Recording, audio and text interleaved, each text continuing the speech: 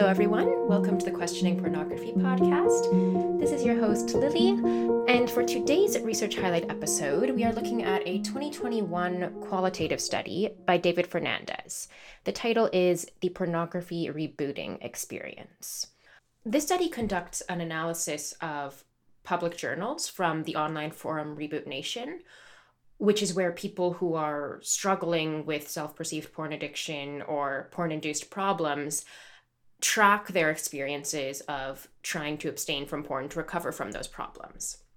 Most of you will probably be familiar already with Reboot Nation, both because it's much more well-known than the Questioning Pornography podcast, and also because I was very fortunate to interview Gabe, the founder of Reboot Nation, earlier on in one of my episodes.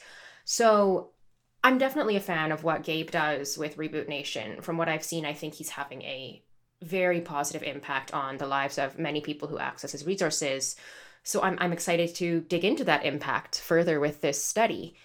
And in addition to being a fan of Gabe, I have to say I'm quite a fan of this David Fernandez, the author of the study, as well.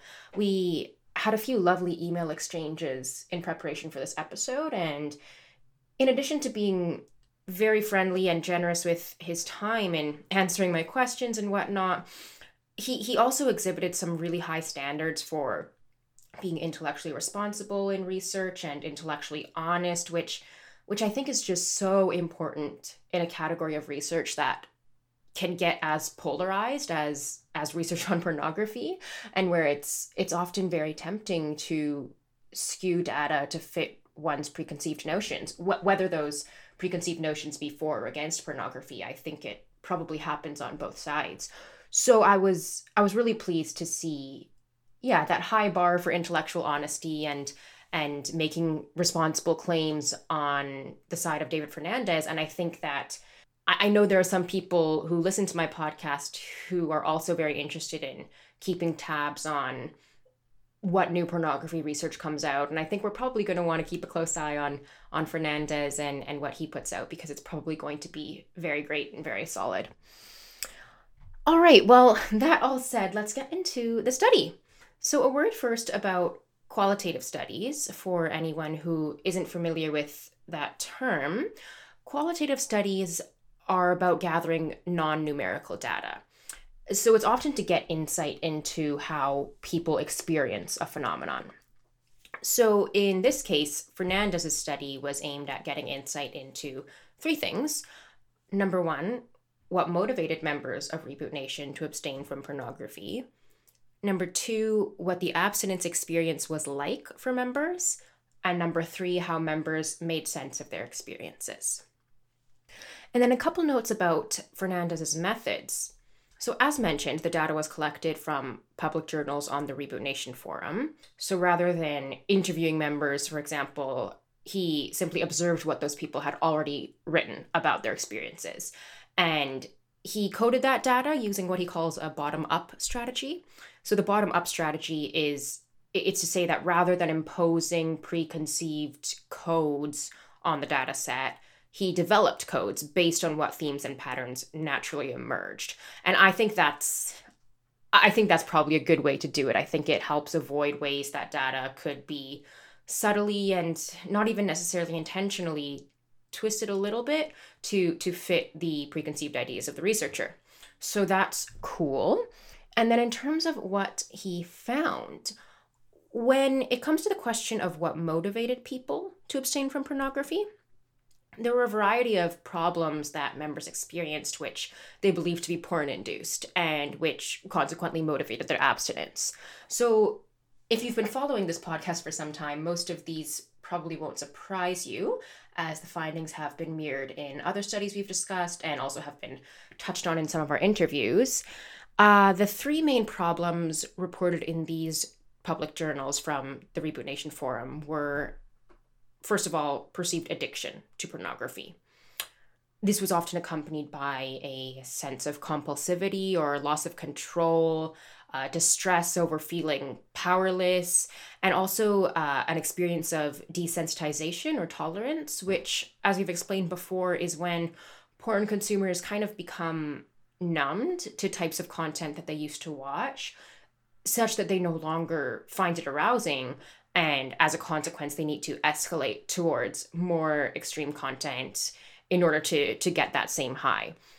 The second problem was sexual difficulties, which the members attributed to their porn use.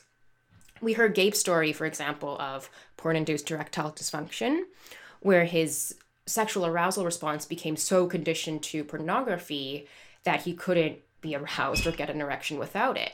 And even when he was with a gorgeous girl that he was in love with and very attracted to, there was no erection for partnered sex because it didn't fit his brain's conditioning to pornography. So that erectile dysfunction was one form that these sexual difficulties took in the study. And they also included things like decreased desire for partnered sex or generally lower sensitivity or responsiveness to sexual stimuli. And then the third main problem was a whole variety of negative mental health or social health consequences, which members attributed to their porn use.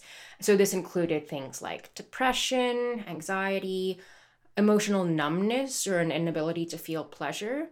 It's been theorized that porn can numb your pleasure response not only to sexual stimuli, but also to other sources of pleasure and enjoyment as well, which I suspect is where that emotional numbness and inability to feel pleasure is coming from. And then in terms of those social consequences, members reported a decreased sense of connection with others, being less interested in other people, becoming self-absorbed, and a deterioration of relationships, both with romantic partners, certainly, and then also sometimes family members. It's also notable here when we're talking about motivations for abstinence that only a small number of members, specifically 11 out of the 104, which comprise the sample, only that small percentage expressed moral disapproval of pornography. And an even smaller number, only 4 out of the 104, explicitly cited their moral disapproval as a reason for initiating the rebooting experience. So that is the abstinence attempt. The reason why I find this noteworthy is because the idea is often tossed around that the only thing which causes people to perceive porn-induced problems is their moral disapproval of pornography, and that if people would just relax and recognize porn as a normal thing, then they wouldn't experience these porn-induced problems in their lives anymore. Specifically, there's a 2019 paper by Joshua Grubbs, which is often cited to argue this point. Digging into that topic is on my list of things to explore for this podcast at some point. There's so much I want to get through. But I know there was a later 2021 paper on the same topic whose findings didn't really line up with Grubbs. So we'll hopefully dig into that question of, moral incongruence causing the problems. We'll hopefully dig into that soon. But in the meantime, I found it interesting to note that, at least for the Reboot Nation community, moral disapproval of pornography did not seem to be a big thing. Okay, so that more or less summarizes what Fernandez found with respect to motivations for abstinence. In terms of what the abstinence experience was like for members and how they interpreted their experience, there are quite a few interesting things here. One finding which I think is really important to acknowledge is that oftentimes abstinence was so challenging that it seemed to members to be impossible. More than half of the members experienced at least one relapse during their abstinence attempt. And I know from talking to many people who've striven and succeeded in quitting pornography that relapses were part of their journey as well. But the good news is that, again, based on the data Fernandez collected, abstinence did prove to be achievable with the right resources. We'll get into that in a bit, but first let's cover some specific challenges that members faced during their abstinence attempt, which made things so difficult. One challenge was just the virtual inescapability of triggers or cues that made them vulnerable to relapses to porn. So these triggers could include things like, pervasive sexual content in pretty much all forms of media, TV, YouTube, social media feeds, etc. Even just attractive people sometimes served as a trigger for certain members.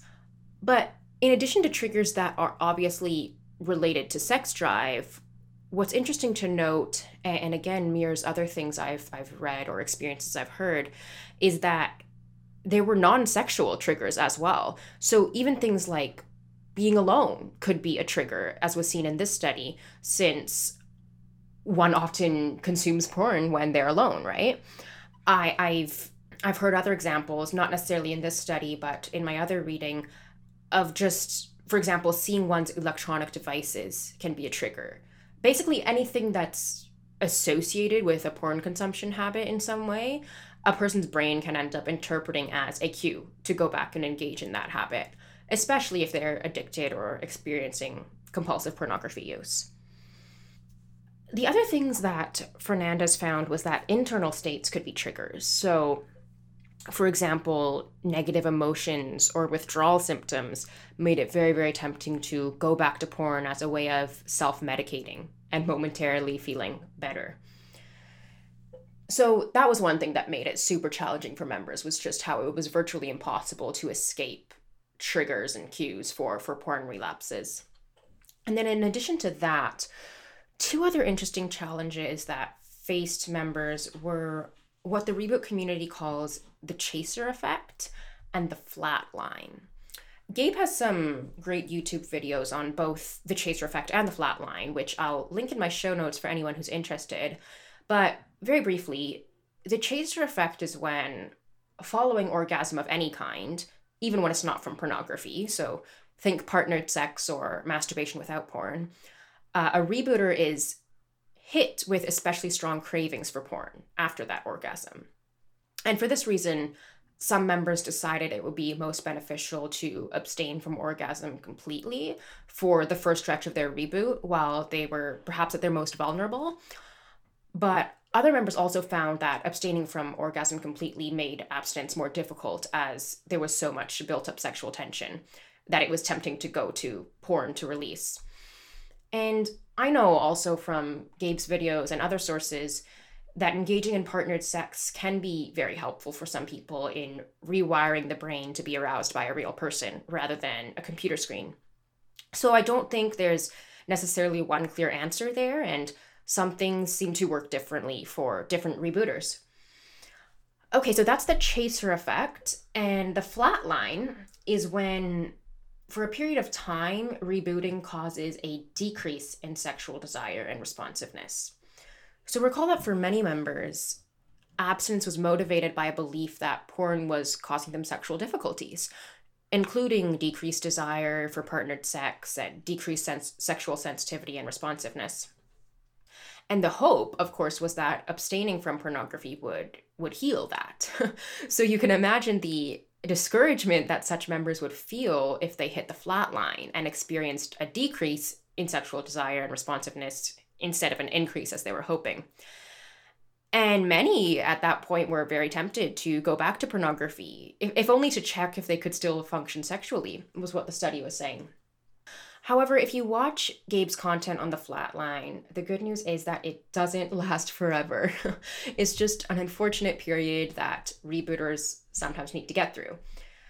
And as we'll see in a moment, in Fernandez's study, members did ultimately report an increase in sexual desire and responsiveness as a result of their abstinence from pornography, if they persisted. So I hope people won't be too discouraged by the flat line if that's something anyone is experiencing as they're trying to quit porn.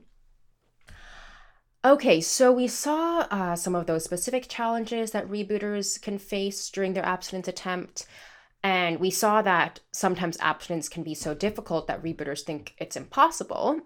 But now we'll delve into the next section of the study, where rebooters ultimately found that abstinence was achievable, despite the difficulty. And again, it's if they make use of the right resources. So those resources usually had to be a combination of what Fernandez calls external resources and internal resources. External resources included things like porn blocking software. The Reboot Nation forum, obviously, was the most commonly cited resource by the members. And then other sources of social support as well. So family members, partners, friends, support groups. And accountability also played a key role in helping people kick their addiction. which again tracks what I've seen elsewhere. Accountability, as I understand it, usually takes the form of telling another person or a group of people what your goal is so that they can kind of hold you to it. And then you report back on your progress, whether that progress is successful or unsuccessful. I know I recently heard a funny comment on a podcast I was listening to about why accountability works so well for porn addictions. The podcast host was just talking about his friend using him as an accountability partner for quitting porn. And he said something along the lines of, nothing kills your boner more than knowing you're going to have to tell me about what you watched and what you did afterwards. You don't want to be thinking about me while you're sticking your hands down your pants. So, just a funny comment, but also potentially insightful. And Fernandez also notes that for many members, the Reboot Nation forum itself served as a sufficient source of accountability, since there was a sense of like a public commitment being made in the presence of the Reboot Nation community that they could then kind of informally hold you accountable to. Okay, so those are external resources. Internal resources were basically mental strategies or behavioral strategies to assist with abstinence. So this included things like meditating, exercising, keeping busy, maintaining a healthy sleep pattern, socializing and going out more often, and notably doing something else in the moment of a craving, like taking a cold shower or writing in their journal. It's important to note that just trying to will away thoughts about pornography did not work for the majority of members and actually was counterproductive. So, for example, one member says, and I quote, "I think I need to find a different strategy than don't think about PMO, don't think about PMO, don't think about PMO. That makes me crazy and gets me to thinking about PMO." PMO, by the way, for anyone who doesn't know, stands for porn, masturbation, orgasm. So that makes sense, that just saying, when you say don't think about a black elephant, you're going to think about a black elephant. Do black elephants even exist? I don't know. Anyway, so that makes sense, but it seems that that's a trap that a lot of people fall into. So by all means, take note of that if you're listening to this and currently struggling with a problematic porn habit yourself. Okay, so I said that the good news was abstinence was achievable with the right resources. The other good news was that abstinence was rewarding if people persisted with it. Despite how difficult it was, most members found that the reboot experience was worth it and brought a variety of different benefits and recovery from those problems that we previously described. So members reported regaining control, no longer being subject to that distressing compulsivity that I mentioned, also improving in mental health, improved ability to enjoy other things in life, so that general numbness and lack of pleasure going away, improved ability to function in day-to-day life, thanks to heightened mental clarity, more energy, more focus, more confidence, etc. They also reported social benefits like improved relationship quality, again, certainly romantic relationships, but also other social relationships and connections as well. And then an improved sex life coming from increased desire for and enjoyment of partnered sex, increased responsiveness to sexual stimuli, as I previously alluded to, and improvement in erectile difficulties. In the case of the erectile difficulties, Fernandez's data showed that half of the men who reported erectile difficulties later reported improvement as a result of their abstinence. And considering the other half who did not report improvement, it's possible that their erectile difficulties were not porn-induced and due to other factors after all. But I also suspect that, at least for some of those men, they may just have not given themselves enough time to heal. The reason why I suspect this is because the average duration of abstinence attempts seem to be pretty short, in relation to how long it sometimes takes people to heal from erectile difficulties. For example, I know for Gabe it took about 9 months, and I've heard of other cases where it's taken over a year. Fernandez wasn't able to measure the actual duration of abstinence attempts, but he was able to get a a vague sense of it based on the dates of posts. So of course it's totally possible that some members continued to abstain after the date of their last post, but just didn't post on the forum anymore. So we need to keep that in mind when interpreting the data. But based on the dates of posts, he calculated an inferred length of abstinence attempts and found that the majority ranged from 7 to 30 days. And this calculation also didn't take into account relapses. So again, based on other people's experiences, it often does unfortunately take much longer than 30 days to heal from porn-induced erectile difficulties, especially if there are a lot of relapses. So that's why I'm speculating that some of those guys who didn't see improvement may have seen improvement if they stuck with it longer. All right, so that more or less wraps up what I found to be especially interesting points about the study. There's, of course, always more to it than just what I summarize, and I always link the studies in the show notes if anyone wants to check them out themselves. But thank you once again for tuning into our research highlights, and I hope you come back. Our next episode, by the way, I have recently switched to releasing episodes every 2 weeks instead of every week, just in case people were wondering.